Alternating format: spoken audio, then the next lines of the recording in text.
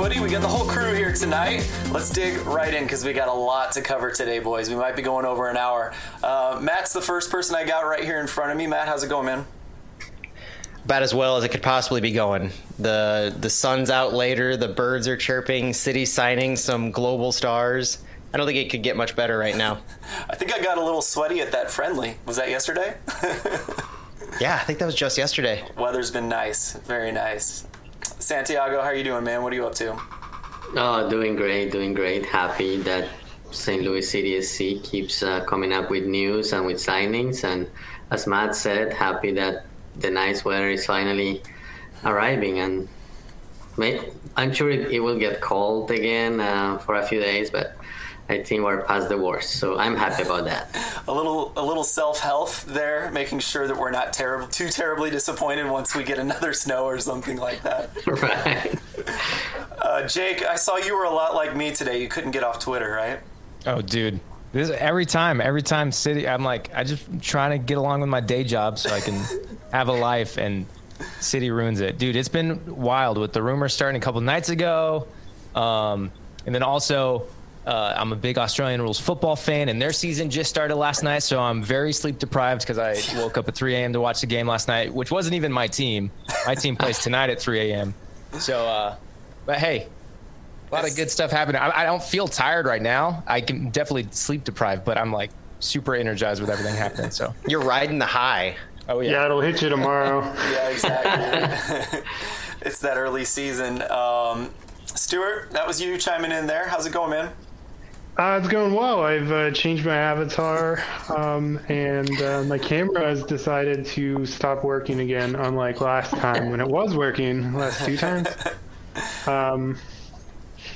So if cool, Vin's watching, I'm sorry it broke, but... Stu comes and goes.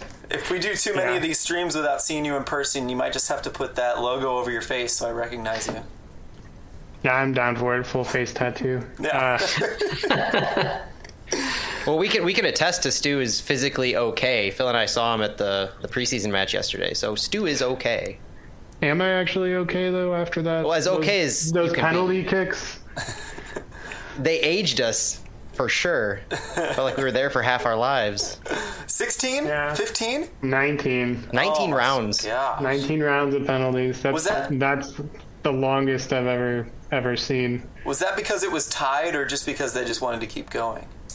It was tied in pens, yeah. Oh my gosh. So they didn't want to keep going, trust me. I've actually it's always stopped for me at the goalkeepers at the latest. Does it go, what does it do? Does it start back at the top? Start over, they started back over. So we'll probably get to the results, but the funniest part of it, and I mean, I hate to call him out, but Josh Doling missed a PK that would have won it against his alma mater, and that's what kept it going. He did it for the Bears. And he caught so much hell from the keeper. I mean, it wasn't a keeper stop. It was just, I mean, he missed it, but he caught so much hell from MSU. Well, let's jump to the news, guys. We've got a big one today, and it is that Roman Burki is now the goalkeeper, as far as we know, for St. Louis City SC. That is MLS proper, and he'll be coming in July. And that's all the news I'm going to give you. Matt, why don't you fill us in on some other details before we all kind of respond here? I mean, I think we know who Burki is by now. Most people, especially folks who tune into this, have been on social media, seen the blasts of pictures and news, and if they're not familiar with him from Dortmund, then they're familiar with him now from the social media blitz. But he has over 200 Bundesliga game experience, over 30 Champions League match experience. He has won 2 cups with them, Jake, I believe. He's been there and back. He's tall. City credited him 6'2". Transfer Market credited him 6'4". So he's taller than Lutz. Those pictures are pretty obvious. Lutz is 6'1", I think. 31 years old. He has been with Dortmund for 7 years, I believe. And the tricky thing is, or really the interesting thing to me, is how and why we seem to have gotten him. So he hasn't played a match for Dortmund since last season. Fallen out of favor They're going with a younger guy. Jake can probably fill us in on the details on why he hasn't played. But all of that has kind of enabled the market to open for Burki.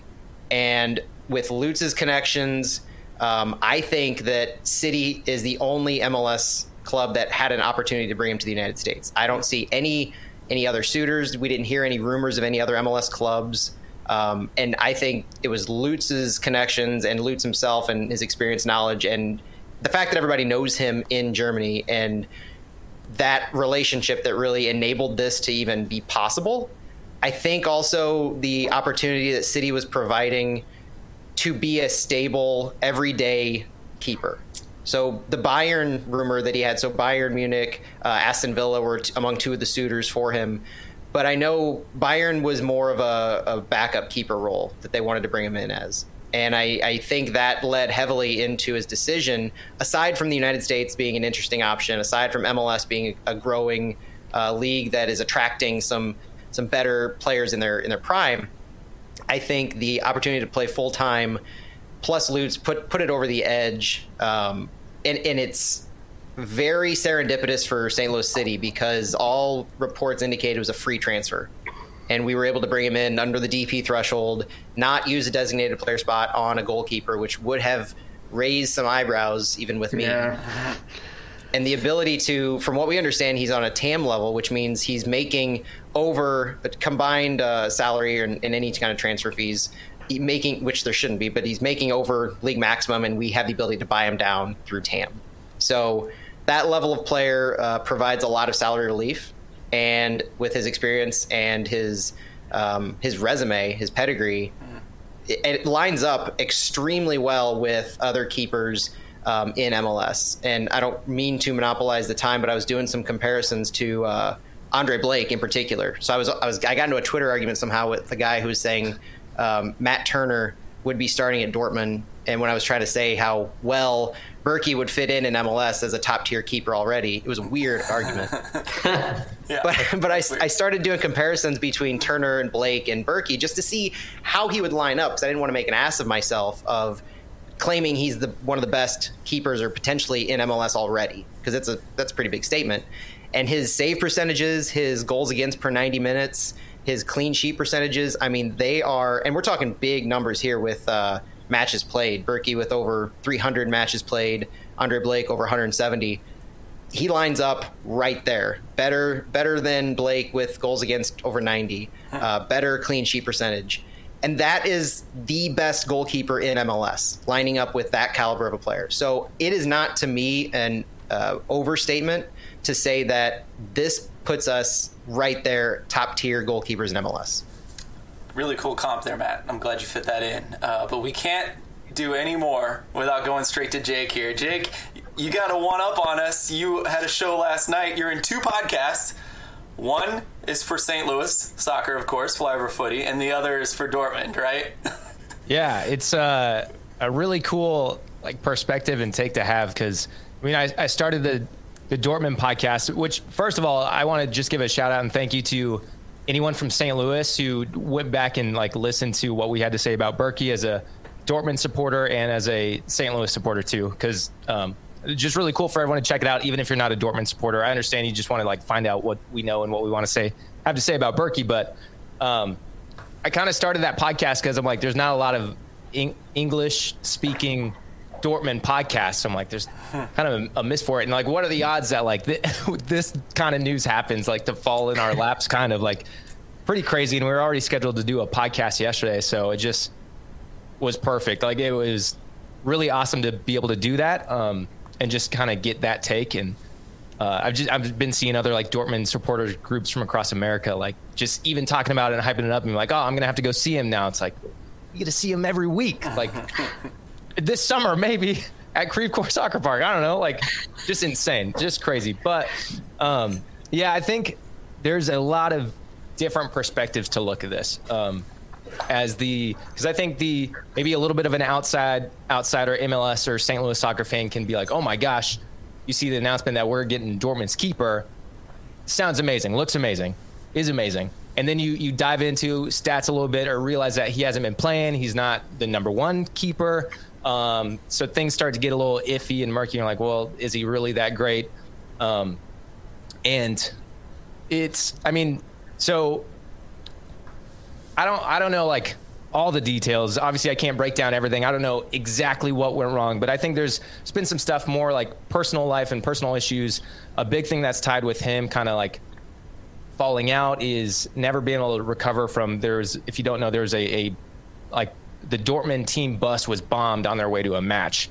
So there's a lot of like mental struggles with that, and just not only him, but other teammates, like they witnessed their teammates get brutally injured and stuff, like in this horrific attack. So that was kind of something that I know affected him mentally, and never quite bounced back. And then there are the Dortmund fans who like love him, and because he's had some fantastic games. He's played in Champions League. He's done some big things, but then there's also games where it's like he fell apart and like made some mistakes. So there's really like, it's kind of weird to look at it and be like, how do I perceive this? How do I go about if I should be excited or not? But my big thing and my big takeaway is with Lutz having that connection with the Bundesliga and being so tied to it. And this is also us or having like blind faith in Lutz and like trusting him, which I do. We might see things change over the next couple of years when let's see how everyone plays and how everything goes. But like just having that blind faith and trust in Lutz. And he knows Burki's history. He knows him from the Bundesliga. He wouldn't just bring him in if he's like, this guy's completely off form and there's no chance of him coming back. It's kind of been a situation where he's needed a move, just kind of a change of scenery, like to refresh and refocus. And you'll even see, I mean, even on the like St. Louis announcement and the Dortmund announcement, if you go through the comments, also a negative thing that you might see is like a lot of Dortmund fans are kind of like, oh, good, he's getting out of here. Like, thank goodness he's finally gone, because he hasn't been able to be productive over the last season and a half or 2 years, and he has got paid a lot because he was the number one keeper. So he's on a big salary at a longer contract. So that's why you're seeing Dortmund fans be like, oh, thank goodness he's out of here, because we do have a good younger keeper in now who easily took the number one spot and has been flying, and just kind of like he fell off and wasn't able to get back. But that's why I think just a change of scenery, it's something he's needed. There's been a lot of links with him moving before, especially in January. A lot of people thought he was going out the door. So I wonder how early this stuff started to play out, because a lot of people, Dortmund fans, were upset when he didn't leave in January, because they're just thinking about the wages, like getting the wages so they can bring in more players. But yeah, my perspective is that trust in Lutz, because I don't think he would sign him or bring him if he didn't think he would be able to be successful. So. Do you know what kept him at Dortmund this past transfer window? Because it seemed like he had a pretty concrete offer for a sale, if not a loan, and it almost seemed like he chose not to go. I don't know specifics, and that's why I don't know if they were working this deal for a while, is maybe my only guess. I was doing a little bit of reading about him and stumbled into an article about the transfer in January, and what I got from it was that he, at the end, he said he didn't want to do it because basically he was going to Turkey, to Galatasaray, and it was because Fernando Muslera, the starting goalkeeper, has been injured. But apparently when all these transfer rumors were going around, apparently the timeline for Muslera to come back was earlier than what people thought. So Burki didn't want to go there and not have any playing time. So that kind of adds to the story of Lutz is offering him a guaranteed first team spot. He's going to see 90 minutes or the bulk, if not all, of the games. Yeah. He mentioned in the release that he's looking forward to him being a good leader for the young kids, so I'm sure that plays into it as well. And the last thing I'll say, and Stu, I'm going to turn it over to you, is it's interesting, too, to think about the fact that, yes, he's German, yes, he has the contacts, he got him here, but Lutz is also a goalkeeper who's dealt with a traumatic experience. If you think about his time in Singapore, being falsely accused of gambling, and being thrown into Singapore prison, and who knows, what they were doing to get the truth out of him. We don't know. But you could tell by the way he's talked about it that it was a traumatic experience, and you got to wonder whether that plays into it. I mean, that may be reading too much into it at the same time, but just a thought there. Stuart, anything else you want to say about this signing?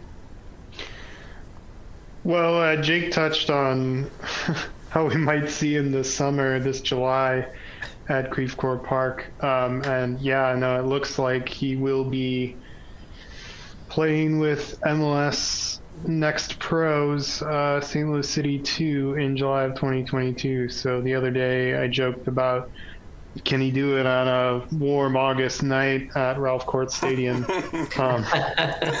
And it is kind of surreal to think about, a player of that caliber is going to be playing against, I don't know, some 16-year-old kid from the Union 2 Academy on the Union 2 team from the Union Academy. It's really bizarre and extremely unique. I honestly can't think of anything else. But Stu, at the same time, he could be playing right next to Josh Mayer and Fritz Vollmer.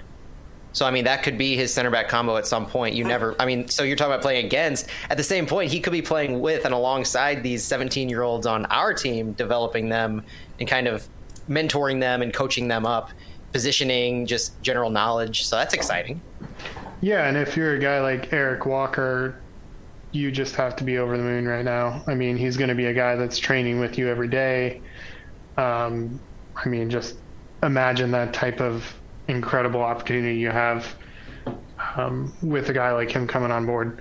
And same goes for all the other signings. I know we haven't talked about them yet, but each one of those guys are, adult professionals, and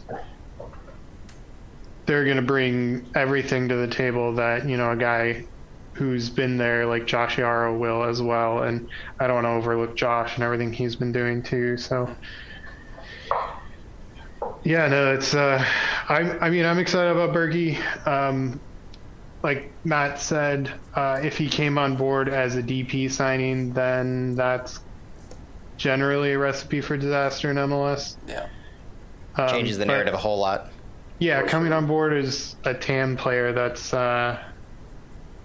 that makes a huge difference. Huge difference.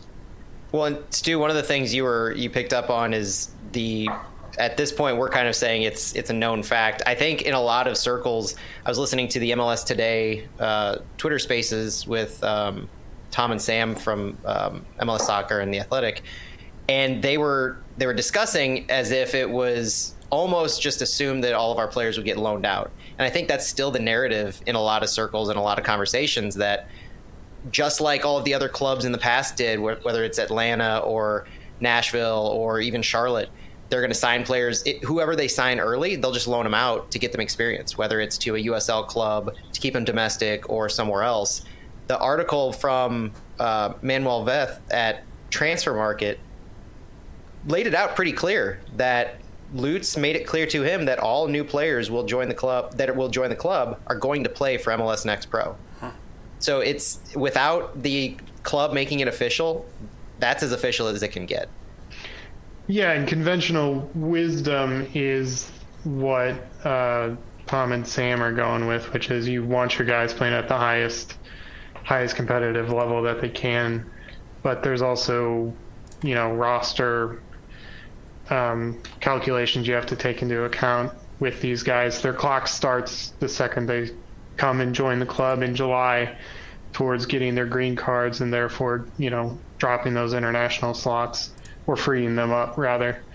So as interested as I am seeing these guys come and join, and how ridiculous it'll be seeing them play against like 17-year-olds in that league, it's I'm equally curious to see what the plan is to use those international slots next summer will be when they're freed, because I'm sure Lutz and the rest of the sporting side of things are looking 2 steps ahead. Who's going to take up those spots, Ostrak's spot when he gets green card in July, or whoever.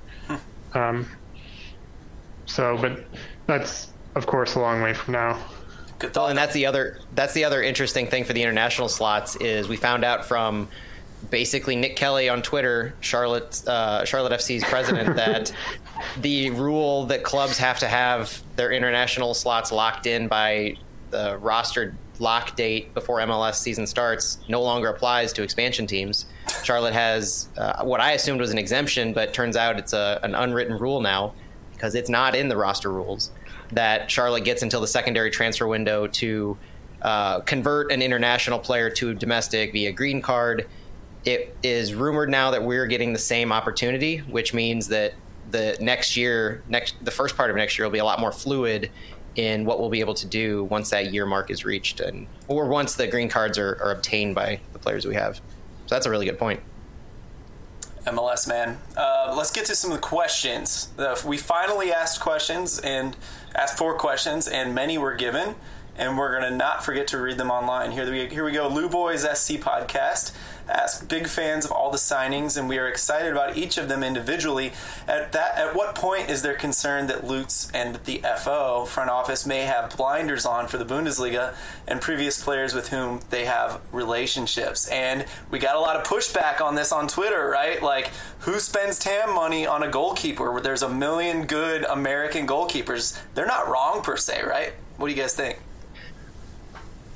I'll start with that first part, and then I'll let you guys say. So on the notion of there's a million good American goalkeepers, Lutz also said specifically today, after analyzing the North American goalkeeper market for 18 months, we came to the decision to sign an experienced foreign goalkeeper, a leader who is a role model for young players.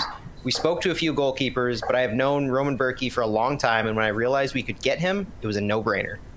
So take into that they analyzed the North American market for 18 months. Take into that he's known him for a long time. You can make whatever argument you want based off that. Yeah, so besides, I know Lutz said that, but were you guys surprised? I know the team has been analyzing the market for 18 months, but did you guys expect for the club to sign a goalkeeper and a goalkeeper with Burki's level? And yeah, he didn't come as a DP player, but it's a player that has had success. I never imagined that St. Louis was going to sign a goalkeeper. I honestly thought they were going to find somebody in the U.S. market or maybe in South America, maybe a young goalkeeper. But I never thought that they were going to go and get a goalkeeper with Bundesliga and Champions League experience. Me either. But if he's Definitely there not. and he's an option and you're looking at the other ones, I see where Lutz is coming from. I think he explained it perfectly. You know, how do you not sign Burki with all the other guys out there, and if this is possible? Yeah, and definitely. because it makes Sandy, it makes sense with the quotes he gave, but also just the way that you can build your roster and you can get him on a free. And so that leads to not using the DP. So it was that perfect storm in the MLS roster mechanisms alongside all of the history he has with him and what he apparently saw or didn't see in the North American market. And a nice little thing that Matt slipped in there as a reminder, I forget constantly that the transfer fee is part of the DP status, right? Keep forgetting that. So, yeah. Santi, did you have more to say there? Yeah, so the other thing I was thinking when the rumors started and as I saw the announcement this morning, the official announcement, was if maybe the plan is for him to be the goalkeeper at least for the first 2 years, but keeping in mind that he's going to be a mentor for younger goalkeepers, and just thinking about St. Louis as a town of goalkeepers, how great will it be for him to mentor a local guy to be our goalkeeper of the future? Yeah, it feels very much. What's the hockey goalkeeper that spent time here as a coach? Martin Brodeur. Brodeur, yeah. Great one. That's a good one, Santi. I like that. I like that a lot. Let's go to another question. Joseph Iliff, I don't know if I said that right, but that's what I'm going to guess. Also, how can we, the fans, make the new transfers feel welcome in St. Louis? They've probably not been here before. Is there a tradition when a new player comes from far away, a welcome gift or a ritual? This is good. I like this question. Well, I put an open invitation for Burki to come join my Dortmund podcast, so I'll show him the town if he wants. Take him to Amsterdam. I don't know. You gotta love, like, a lot of these star players love to come to the U.S. because they don't get bothered. And here's Jake trying to get him on his podcast. Maybe that's the new tradition that'll happen with so many podcasts of St. Louis soccer. I mean, the new tradition is to get invited to one of them. There we go. And it's not just an open invite to come be a guest. Like, he can co-host. It can be his podcast. It can be the Burki Boys show. I don't care. Nice. You're off on a side hustle. I love it. Also from Joseph Iliff, I know we're anxious to see all the new European signings playing in MLS Next Pro, but are we getting our hopes up too high? Will we really see them play? I think we covered that, didn't we? Sorry. We will really see them play. Yeah, great notes there, Matt. I love that you just whipped that quote out. That was good. Last one, Austin Adams. Any guesses at what the announcements will be in the next 10 days? Quote, Nilsson seems like an obvious choice, but are there any other announcements y'all think the team will make in the next 10 days? This is a perfect transition because I wanted to move straight to talking about Joachim Nilsson, and here we go. Perfect opportunity. Do you guys think it'll be Joachim? And if it is or it isn't, let's move on to who else these 10 signings could be. Crazy. I don't know about 10 signings, but I definitely think he'll be a signing in our 10 days of Citymas or whatever it is. Yeah. That was almost if we're going off the trend of Manuel, I mean, he was teasing the Burki thing. Like, was he the one who kind of put out the Burki thing on Monday night when all hell broke loose for me on St. Louis and Dortmund Twitter? And then, then 2 days later, here we are. And then he dropped the more Nilsson info like earlier today or something. So if we stick with that trend, it's looking pretty good. Yeah. And he's been championing that banner for a little bit now. I think before the Burki rumors came out, he was already talking about Nilsson. Yeah. Who, Stuart, you said got called up to the Swedish team for, what was it, a qualifying match, I guess? For the qualifiers, yeah. Yeah, the World Cup qualifying playoff, which is also interesting, seeing he's going to be playing for a World Cup spot, and he'll be playing on an MLS Next Pro team. It's just, again, pretty shocking. But some of the comments on, I don't know if you guys saw the replies to that tweet, but there are a lot of Swedish fans that were not terribly happy by that signing by Nilsson. But I like what Lutz is doing. You build defense from the back, or you build a team from the back, and he's starting with a really good spine with Nilsson and Burki, and then I guess Klaus and Ostrak. That's your spine so far, and Yarrow. And Yarrow, yeah, Yarrow. If you want to view him, depending on what his role may be next year. Yeah, no, it seems like Lutz is starting to build things out the right way, though. There's always proof in the pudding, of course, and we'll see how these guys last, because whenever a guy leaves a club, it seems like there are fans who come out of the woodwork who just talk shit on him. So it's hard to filter through a lot of this stuff, which is why I'm glad, Jake, you're here, because you have a good idea on actual performance of Burki. But I've been trying to sift through, and someone on Reddit actually posted today about a kind of dire review of Selmir Pedro that I hadn't seen before. So that was interesting. I'll choose to believe it's not true, but they said he was pretty trash defensively, but good going forward. So, yeah, we'll see. I don't know. I mean, he plays the full 90 every single match, so he's got to be doing something right out there. I know, and you don't just give international call-ups generally to no one, even though Mix Diskerud got a bunch of U.S. call-ups. I think he kind of faked his way into some of this. But. Yeah, I was trying to think of that he played with the national team against our national team, and it's not like we scored a goal in the last extra minutes or something like that. But he did come in the second part of the game, so maybe he came on to give some offense. So I'm not going to say that that's not true because of that information, but it's interesting. I like seeing negative stuff. I don't want to see all positive stuff because it's a little more realistic, in my opinion, once you get a few of the bad details with the good. But one last thing I'll say about Austin's question about what signings we might get in the next 10 days. If I had to guess two positions, if we talked about, we just talked about the spine, I think two spots we haven't really addressed exactly in top team signings. I would say it's a central midfielder, perhaps like a defensive midfielder, or if we were to sign a DP, like a DP winger perhaps, maybe even like a young money winger of some sort. I would love to see, especially that role on a roster as far as money is concerned. I'm super excited to see what someone like Lutz can dig out for young money contracts. So those are the two positions I would look for. Any more thoughts about what might sign in the next 10 days before we move on?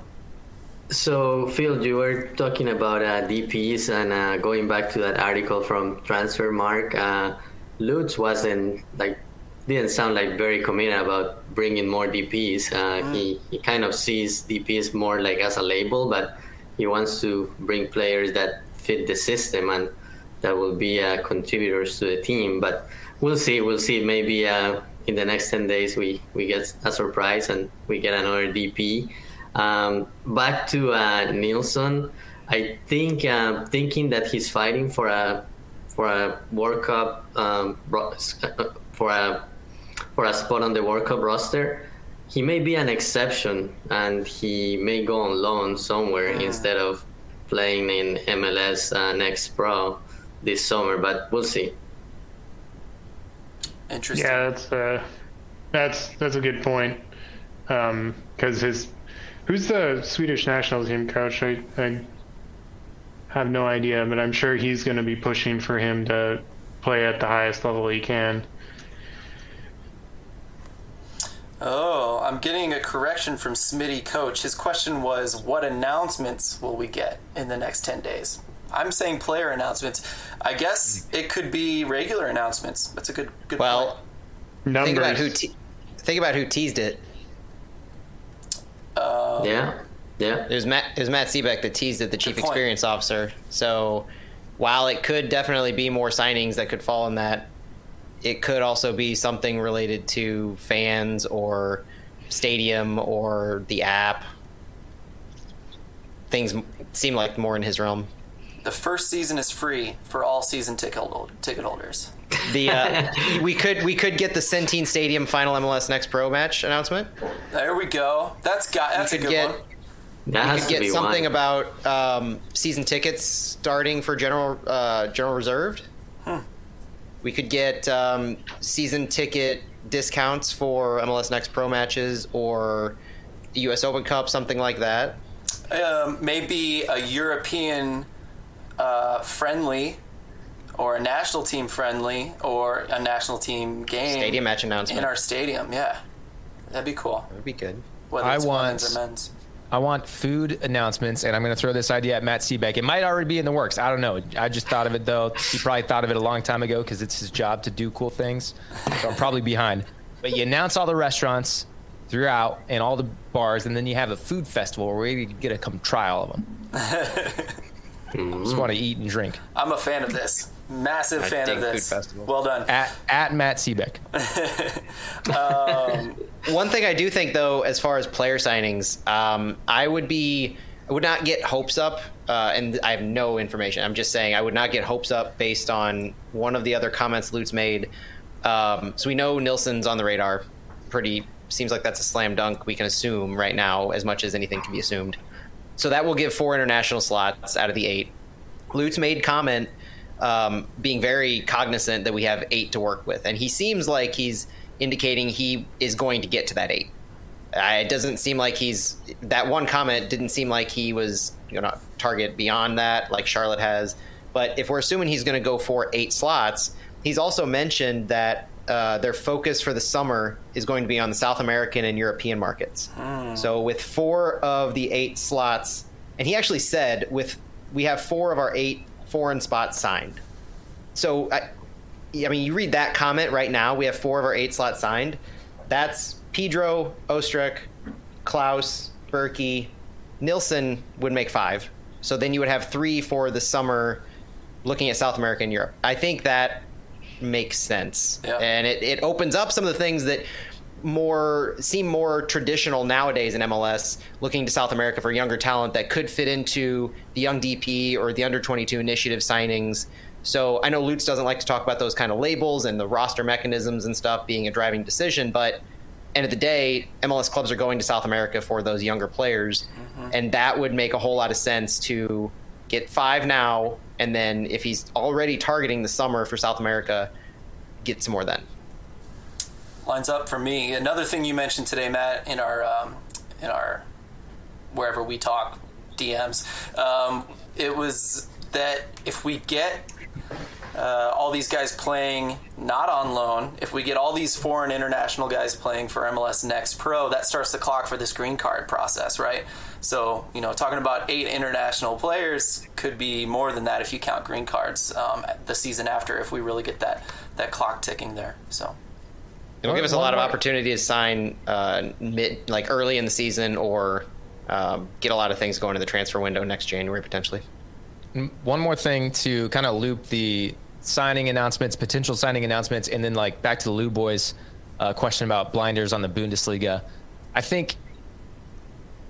don't think there's blinders necessarily, but it's almost taking advantage of Lutz's connections and be able to work those deals. And if you think about it, those deals can take a little more time when you have to get the medical check, which could be a little more difficult if they're overseas. You have to do the work authorization. So when we see more the local players, I don't know, I can't think of that word right now.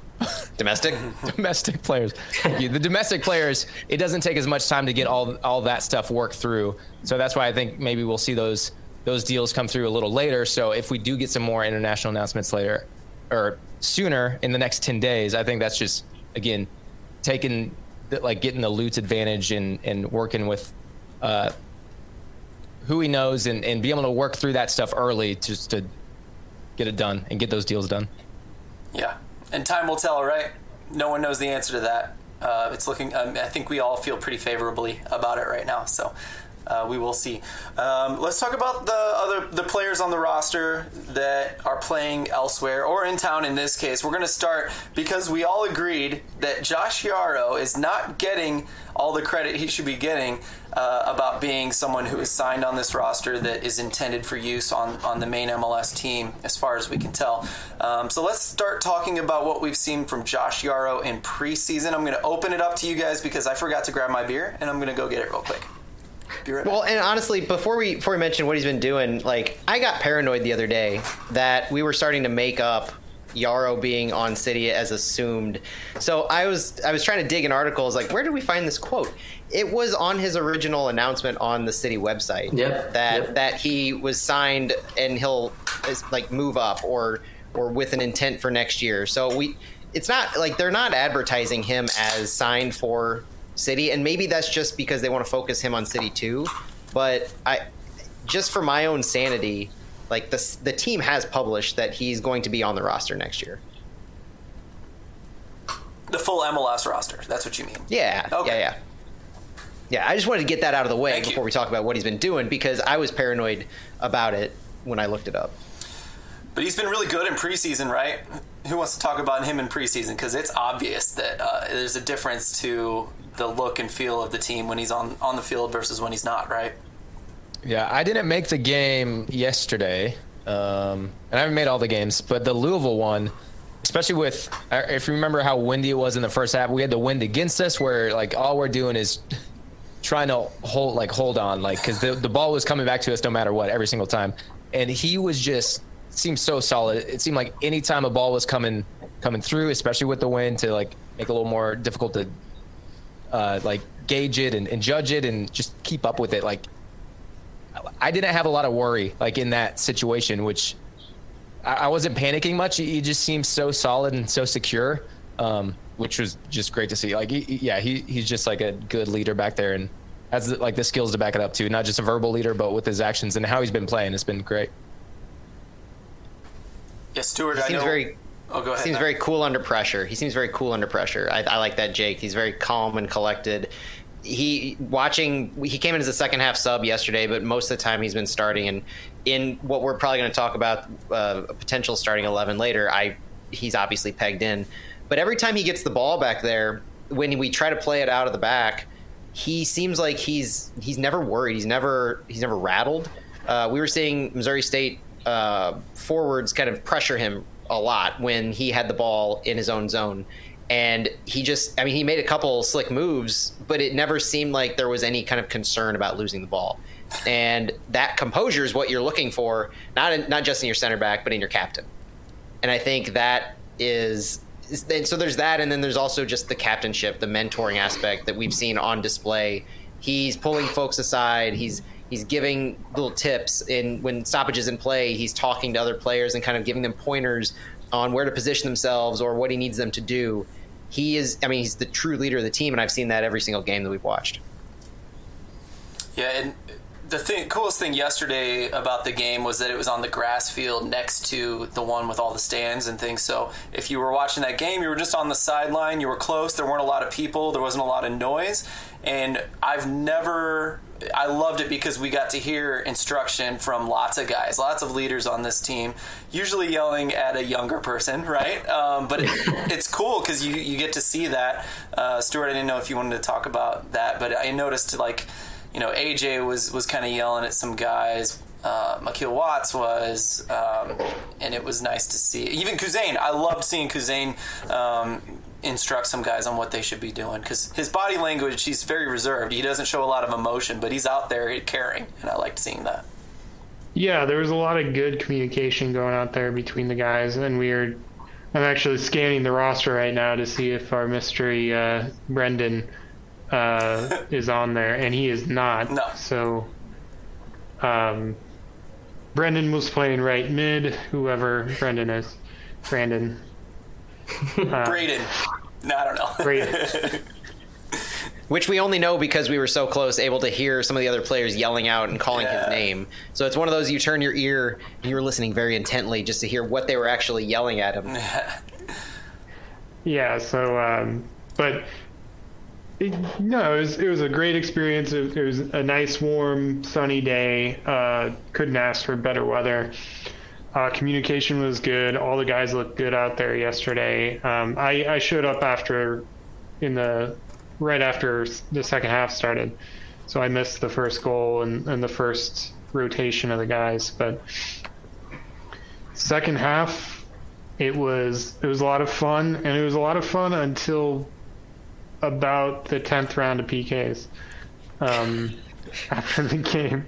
But Kuzain's goal at the very end of the match was something special. That was really nice to see, and Doling had a good bit of hold up play in the corner, and then he fed it into instead of going to the corner, which someone was calling for him to go to the corner. I don't know who that was, but instead of going to the corner, he instead fed it to Kuzain just outside of the top of the box, and he just put that one in the top left corner. It was just a gorgeous shot. So, but Baker and Matt and I were talking after the game and after the PKs about how this roster rule is going to be, or this game rule is going to be really interesting and might get old really, really fast, that every draw ends in PKs, because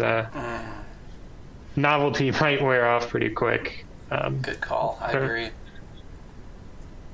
I don't know. Yeah, that's really interesting. I think since we're talking about Josh and we kind of dug more into all the players, I think we should just keep talking about preseason before we cover the rest of our players signed. Any other thoughts about what anyone has seen in preseason with the team? I'll lead off with just that Doling, it's really cool to watch. Another thing I noticed yesterday is Doling will give a hand signal, or he'll make a 3-syllable noise. And at that point, I know for a fact that the ball's going his way. Usually on a dead ball, but you just never know. I like the baller attitude that he's got, that Akil Watts and a few other guys. It's this thing that's going on, and I like it. That was cool. but preseason, open forum here. What do you guys think? Well, I have missed most of the preseason games for different reasons, but wanted to ask you guys, since you guys have been at a few, like, have you seen the team getting better, like, with every game? Is that something that you have seen? That's actually what I was going to say. Yeah, go Stu. Yep. The first one we saw, which I believe was Memphis, which was actually the third preseason game, I thought was not a finished product. You saw some guys are still getting to know each other, feel each other out. But now that we've kind of settled on what I think is a pretty apparent starting 11, or at least seems to be what they're favoring. Ball movements much cleaner. Communications better. You know, guys at the back line are covering each other, filling gaps. And it feels like even the keepers are a little bit more comfortable with directing their back line, communicating. Overall, I think there's definitely been some growth, and it's just so hard as preseason. How are they going to actually perform during the regular season? It's I just don't know, but can't help but be optimistic. Stu's coming around to my line of thinking. Can't help but be optimistic. I think one of the more difficult parts about preseason is dealing with all of the different lineups and subs and formations, because it's clear they're trying things out. MLS Next Pro is going to be a league of trying things out, but this is just that as in and of itself. And it makes it hard to really judge how a player is when his line mate might be completely different than who he'll start with during the season. But as the preseason's developed, two things that have kind of stuck out to me on players that are being real true leaders were Josh Yarrow and AJ Palazzolo. AJ in particular was incredibly vocal yesterday. And I think he's been this way. I kind of slew as cold as all get up, so I wouldn't blame anybody for not actually talking and just worried about conserving warmth. But he was being very vocal in his leadership style. I mean, you were having some of the younger guys who were out there on the pitch that he knew where they needed to be when he either had the ball or he had that field vision. And as more of like a defensive mid, I think that's going to be a huge asset for us this year. And I've seen that develop a little bit more and been able to, as I've watched the preseason matches, that stood out for me. But also Josh, it's almost the same type of leadership, but manifests itself in a very different way. He seems more cerebral, more quiet, more reserved, where he's just going to pull a guy aside and just walk up to him, and tell him like point blank what he needs to be doing or what went wrong or what will work better next time. And I think there's a lot of value in those different styles of leadership on the field at the same time. And I could see as the game progressed, and a lot of the players who I would expect to start came in as subs yesterday, and most played the full 90, I think, against SLU. But I think as they become more comfortable with each other, and they're not just vocalizing that to each other and knowing where each one needs to be, but aside from some of the younger guys, everybody was really in position very well. I mean, we saw consistent movements. We saw what appeared to be some kind of a defensive shift over to the entire left side multiple times, where they knew they had their game plan and they were just operating it to a T. And I've also been struck by the amount of possession that we have, just in general. The high press in the level of competition that we've been playing so far in preseason seems to have been working fairly well. I think the score lines reflect that.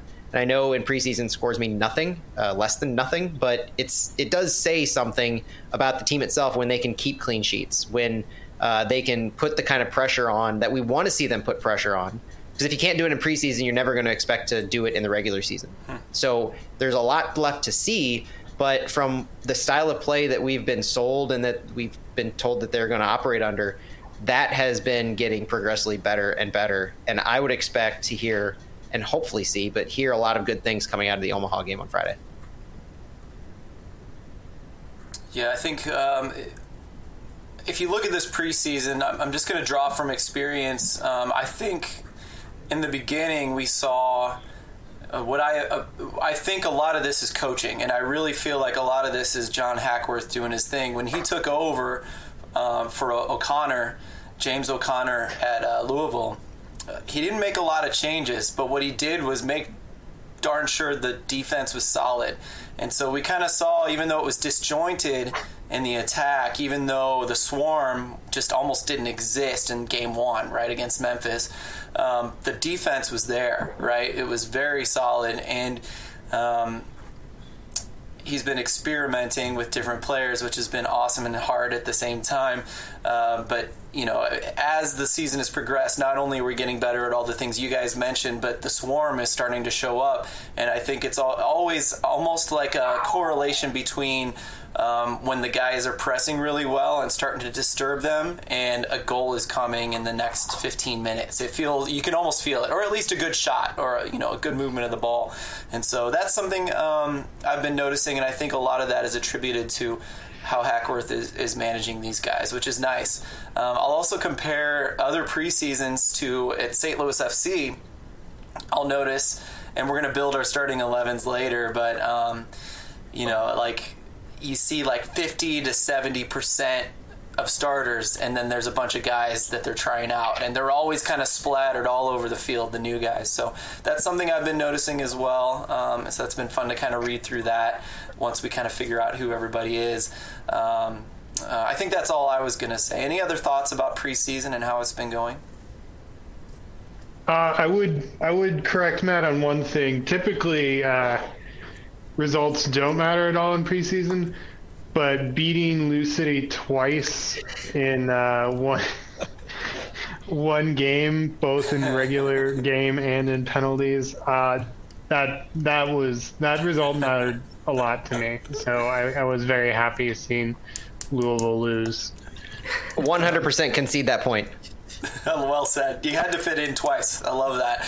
The other last thing, I forgot to say this though. One thing about all of us, all through that preseason so far, is that we've been hard to play against. It doesn't matter who. Memphis, Louisville, Missouri State. We looked really good against Missouri State, but we frustrated Louisville, and that was actually.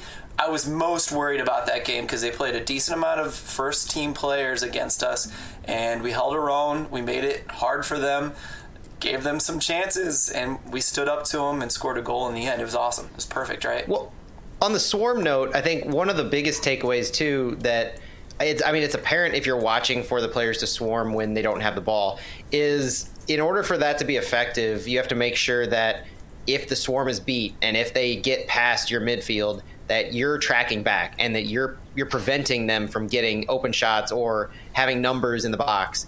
And I mean, it could have happened once or twice, but I'm just not remembering a whole lot of times where that's occurred. And it's a credit to not only the formations that we have and the ability for our players to attack when they're on the defensive side, to attack the guy with the ball, multiple players attacking one individual, but also to our center backs in particular. And I think our defensive midfielders are doing a fantastic job of tracking back.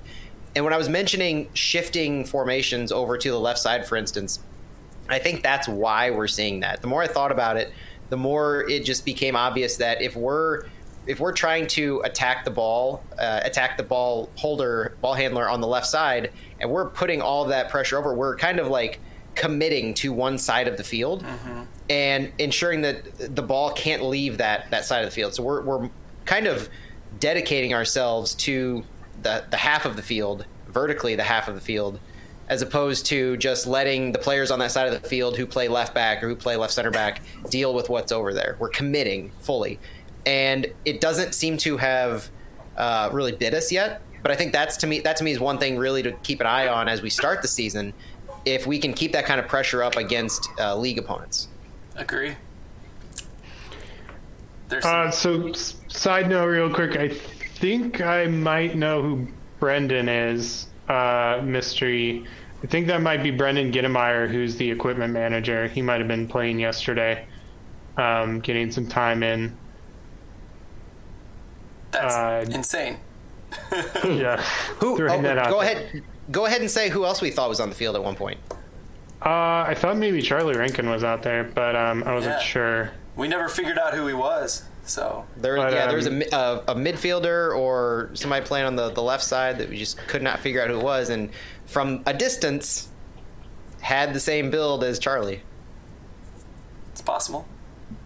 I'm not going to say it if wasn't. If they're throwing out the equipment manager, everything's on the table.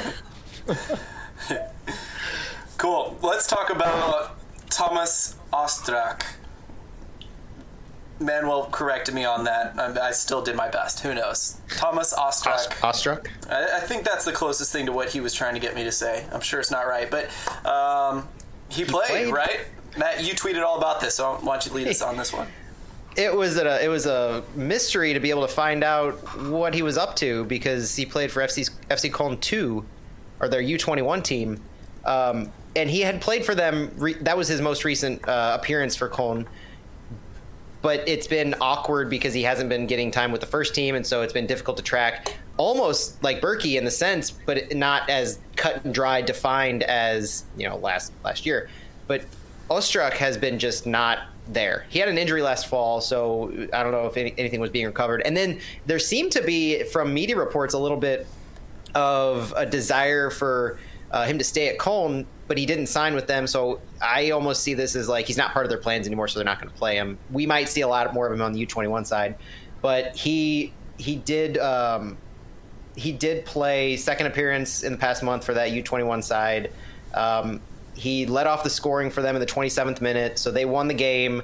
It was a nice little shot from distance. It didn't have a whole lot of bite to it, but it was from midfield, I don't know, about 10 yards outside the box, bottom left corner. He just took a chance, and he made it past the keeper, and that's all that matters. But he had himself a good game, played about 66 minutes, and I hope to see him featured a little bit more going into the last few weeks of the season. Any thoughts about, did you see him pressing a lot? Because I know Köln kind of presses a lot. I don't know. They didn't have the match wasn't available to watch. I was following on a live ticker. Yeah, so it was watching more for yellow cards, more for fouls. I would love to have. I've never thought I'd say this, but I would love to have FC Köln 2 tape to watch. Me too. I would now. But I think you're dead on. I think since he didn't sign with them, we're going to see him at Köln 2 until he comes back over here, which, to be honest, I wonder MLS Next Pro might not be much different than that level. So it's not like he's going to have to humble himself or something like that. Any other thoughts about Tomas? Hope to see him more. Yeah. Selmir Pedro, we kind of talked about. We haven't gotten any minutes on him, but yeah, the negativity was there. I thought that was really interesting from Stuart. He's still playing with his team, so he's one of those guys who he's a left back, and so doesn't seem like he would just be doing anything flashy, but he's consistently getting 90 minutes. Him and Nilsson are the two that, and we don't need to talk about him because we haven't signed him yet, but those are the two that I've really been noticing get consistent playing time with their club and get 90 minutes most games that they play. So the endurance is there, the trust is there. And so that's why I'm going to go back and look at that negative comment, because it's curious to me seeing how much playing time and consistent appearances he gets across all competitions. Yeah, and Sarajevo, to that point, it's not like Sarajevo's at the bottom of the table. FK Sarajevo, who Selmir plays for, they are fourth in the table of the Bosnian league. I'm looking at it right now, so they're a decent team. So he's playing and starting for a decent team in a European league. I mean, they're not a top 5 league, but conventional wisdom says he's not a bad player. Yeah. I've got his games in front of me. Ever since September 25th, he's played all 90, almost every single game.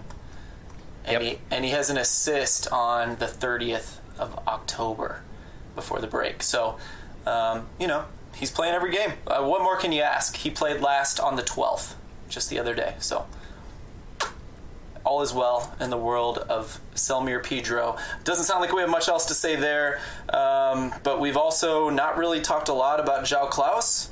But he is a player that has played a couple games with St. Truden, if I'm not mistaken.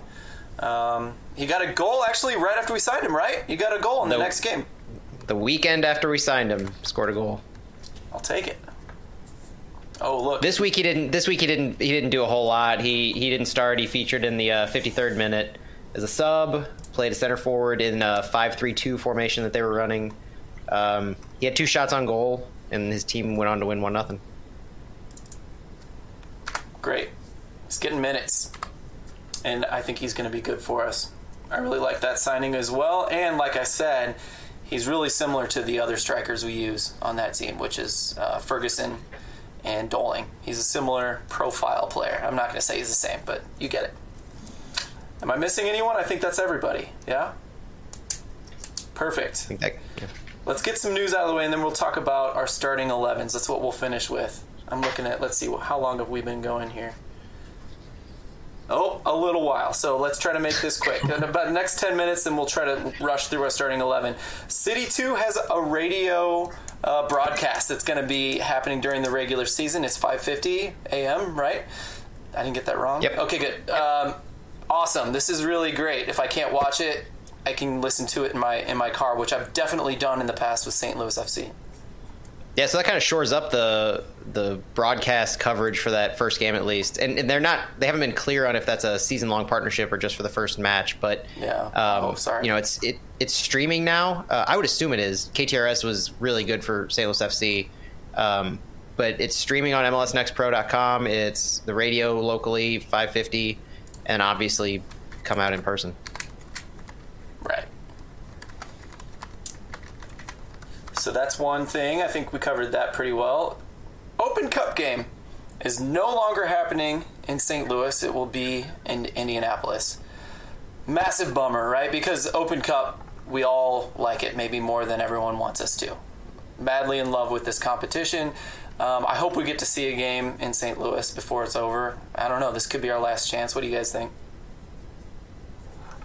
Well, gotta win that game against Indy first, right, to get a chance to see a game. But we never found out why it moved to Indy, so that was kind of disappointing that we're not gonna have a chance to see Open Cup. But hopefully we will win, and as we were talking earlier today, maybe make a run and see some of these signings play in July in the later rounds. Do we know the next round if we win the first game? Is there a date for the next round after that? I don't think they announce it till that round's over, but I might be wrong. Okay. It could be out there. It's something we should Google. Just gotta make a run. And I think we've all taken responsibility for the fact that we don't know why this is moved, and that's a simple question that we could have asked and we have not asked. That's on us, right? And every other journalist. I did ask. I did ask while we were broadcasting. I heard sometimes schedules change. That's the answer I got. So okay. I'm guessing schedule conflict just makes the most sense and is logical. So third round would be April 19th through 21st. Okay, that's my birthday weekend. So yeah, draws coming up on April 8th, immediately following the second round. So if we wanted to see some of these, if we wanted to see Burki in the U.S. Open Cup, he would have to.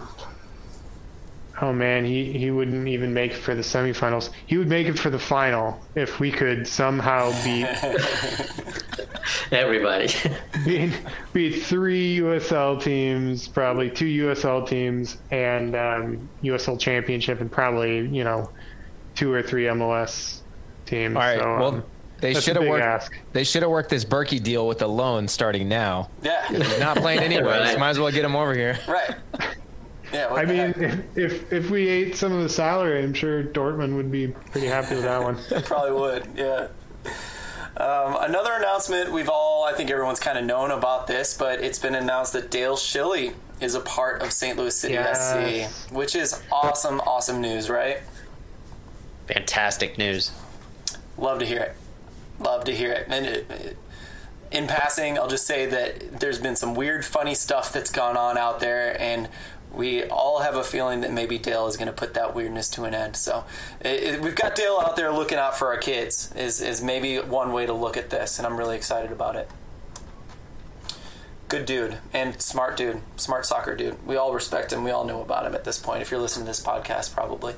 All right, starting 11, guys. If we were to have a starting 11 that you built, let's say you're playing a video game and you're building a starting 11 on game 1 of the MLS Next Pro season. Let's start with goalkeeper and back line. We should probably do a spreadsheet and actually put out the Flyover Footy starting 11, but let's just talk about it. I think we all agree Walker would start, right? In goal? Yeah, I think Creek's played pretty well, but my bias is towards Walker. He's a St. Louis FC Academy guy. One TK disciple, so he makes sense to me. And I think he's looked the best on top of that. I think he's looked very, very good. What about center backs? I think would anyone disagree with Yarrow and Hebert as at least the top two? No, that's got to be it. And when I think of what we're doing here, I'm definitely thinking from an eye of who I'm expecting, which doesn't quite differ from who I want. I don't know these guys that well. You know, I've watched their preseason matches, but I'm not like in love with a player who hasn't been getting a lot of minutes and that I wish but isn't going to. So I mean, all indications are Walker's been seeing a lot of the minutes lately, and Yarrow and Hebert are consistently that center back tandem, and they often play together. It seems they'll sub in together. They won't start together, those kinds of things. So it seems like they have a really good rapport going. And if we play 3 center backs, Kwame will be one, probably the newest center back. If we play 3 center backs, Matt and I are never going to agree on this, but that's why I threw it in as a caveat, right? You and I are going to come to blows on this until they actually put out a formation. Well, that was one of my. But it was one of my most fun things about the SLU game is we're standing there watching the players move around on the field and where they're kind of settling back into, and it's like, oh man, yeah, no, there's definitely 3 players back there. I don't know what Kwame's doing on the left side so far up, or I don't know what Akil's doing. Moving up on the right side, but that I don't know what I'm assuming. And when I pick the starting 11, I'm kind of going from like a 4-3-3 perspective. It just seems like the most generic at this point. That might be a weird way to put it, but no, that's fair. Yeah, I think that's totally fair. Ezra and Akil Watts, if we had 4 in the back, would just be my fullbacks every single game if I had the choice, if they can handle it with their legs. What do you guys think? Any other fullbacks stand out? So I was told that since Kwame came in, Ezra has moved up to more of a midfield, left side, left mid role. Mm-hmm. I don't know about forward, but so when I think of the fullbacks, I'm looking at Kwame and Akil Watts. Kwame on the left side, Akil on the right.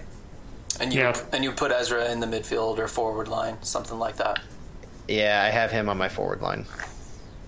Which is a nice little bit of if you go, not to jump too far ahead, but if you have Ezra on the left and Dita on the right, then you have the Armstrong brothers both on the field at the same time. It's pretty cool. Yeah. The forward line's the hardest. I think, if you want to just say who are your favorite, we should just do it this way. Your favorite center mids, it's hard to pick 2, but I think we could all easily pick 3. Yeah, I won't say mine, but what do you guys think? I'm going to go with AJ, Schneider, and Kuzain as my midfield. Yeah. But I think Diaz and Rivas are also good choices in that center mid role. But I think AJ and Schneider are nailed on just as much as Yarrow is at this point. Yeah, if you want a guy that's going to punch you in the nose and not take any BS, it's Schneider and AJ, right? Like those guys, especially against Louisville, they were getting stuck in. That was my favorite part about that game, actually, now that I think about it.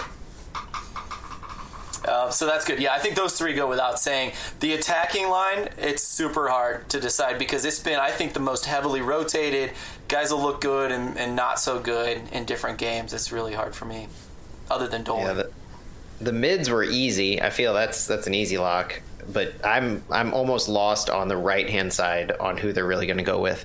I think Ezra is running away with it more or less. The way his minutes, the way they're lining him up with the other starters lately. Doling is an obvious choice for center forward, but I really don't know what they're doing on the right hand side. It seems like they're trying to give Dita Armstrong a lot more minutes. Yeah. He's only 17 or 18, so he's pretty young.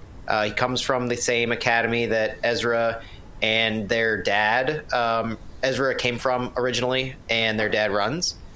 So I don't know a whole lot about him other than just where he comes from. I don't think there's a whole lot of tape on him. But he seems like he's getting more minutes, but that leaves like Celio, Pompeo, Sergio Rivas, Vitor Diaz. I just don't know. And Celio in particular has been electric when he's been on the field. Mm-hmm. So, but he seems like he's been playing more on the left side, and I don't know if that was that first match. I think it might have been Lou City, but it might have been Memphis, where Ezra was left back, Celio was at left. I think it was Lou City. Celio was the left mid, and they had a lot of overlapping runs. They seemed like they were in sync towards the end of the game. Yeah. And if Ezra's moving up on the left mid, I don't know what really happens to Celio in that sense. Whether he moves over, if they shift a formation to fit him in there. Yeah. Dita just seems like he's getting more minutes, and it would be pretty cool to just say the Armstrong brothers up front. Be easy, yeah.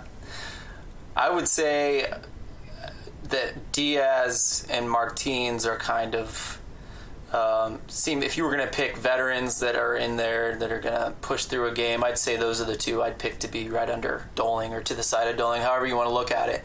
But they haven't played in a while, so I could be way off on that.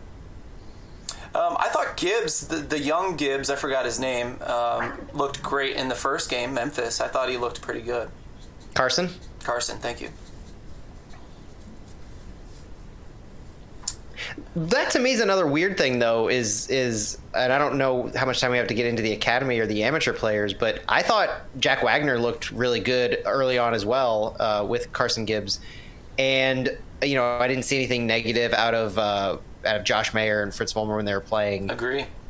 I was a little hesitant on Nathan Ferguson when, it might have been just coming off the back of Doling, but there was a little more hesitancy to some of the balls he was playing, on almost unwillingness to do anything but receive the ball in the box. And I juxtaposed this with what Doling was doing against MSU, especially, where he was getting to the ball, he was making moves, he was almost like a playmaker up there to deliver the ball. And I didn't see that, but at the same time, Ferguson hasn't seen a whole lot of minutes lately from what I could see, and that kind of goes across the board to the amateurs. So I'm not quite sure what the long-term plan is for them in City 2. When we're talking about the starting lineup, none of us have mentioned a single amateur, and so I don't, and that lines up with what we've been seeing on the field for the bulk of the minutes. So that's an interesting storyline that I'm definitely going to follow during the season, is what they do with them. Another interesting thing that I think we've missed is when Doling's not playing and Ferguson's not playing, it's a rarity that it's anyone but those two. But in the first half of Missouri State, someone was playing striker and it wasn't either of those two. So I think we might have missed that. And it could have been the mystery player we were talking about. Who knows? Well, their offense was a lot more cohesive in the second half. That's true very too. much apparent. Yeah. I mean, we haven't talked about him yet, but he's kind of fallen out. But Aaron Hurd was kind of nailed on to be a starter before the roster got announced in any games. I think we all were assuming that. I mean, was that Aaron playing that in the game yesterday? Who might have been playing center mid? It's possible. The only reason we were saying no is Instagram snooping. It's like he got a haircut. Yeah, we might have been wrong. Like 2 weeks ago. Yeah. Yeah.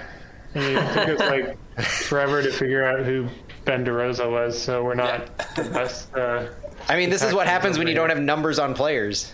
Yeah, just give us numbers. We might be the only ones like really caring about this. I don't know. I'll just say that's why I haven't chimed in at all, because I have barely been able to keep up with anything. And the only games I've been to, I've had my dog with me, who's been very distracting. So there's like five guys who I know, and I'm like, yeah, they're cool. Put them in there. Yeah. I mean, we need Margot on the show. She just can. She usually will barge in and jingle around, but Margot is the main reason that anyone should go to any City 2 games this year. If Margot's going to be there, anyone who might want to go should be there. Just amazing team mascot. You can even walk her around the field so I can watch the game more. That's actually That open field with the grass that they're playing on the other day. The Louisville game is the last one I went to, and I was able to. I just tied her to the fence, and I did get to catch more of the game. Good. You're ready for parenthood. This is perfect. I think the last thing because we've mentioned this multiple times, is we do all find it strange that we have these academy kids that we thought are going to get minutes, kind of the Aaron Hurd thing we just mentioned, but there's a lot of academy kids who have a lot of potential who we thought would be like, okay, they're going to want a lot of grown man minutes so that they're ready to go, ready to be on to the next level after MLS and ready to really step in for MLS when the time comes. And they haven't been getting a lot of experience in preseason. Now preseason's preseason, and we have an academy season going right now too. So who knows? But that is something we're all wondering, that if we had Lutz in the room, I think that'd be my first question. I'd be like, hey, what's going on here? If any insight on that, it'd be really interesting. So, do you think part of it is, since all these new guys came in who come from different spots all around, I guess trying to get them to mesh, since they're like the more senior roles and the more senior leaders on the team, like let them mesh and build this out, and then we'll plug in the academy kids. I mean, not academy kids, but the younger talent as who we know can, the system, who know the system from their academy. Yeah, but we got to let these guys gel to create this team before we can start slotting these guys in. It's a fair thought. I've had the same thought. Yeah, I could see it. I think the difficult thing I think through long term is, now we're talking. We just talked earlier about the City SC guys that were signing, the internationals coming in to play MLS Next Pro. We're up to 4 or 5 guys who are going to have roster spots on City 2 after July. That's going to take slots away from some of the guys potentially like a Doling or Walker, or maybe even Hebert. Some of these guys who we're saying they're rock solid where they are now, they might lose starting spots. And so if we're already talking about the amateurs, the former academy guys struggling to, or where are they on the pitch and finding their minutes, how exacerbated is that issue going to be in the back half of the season? Yeah, like the time to give the minutes is now.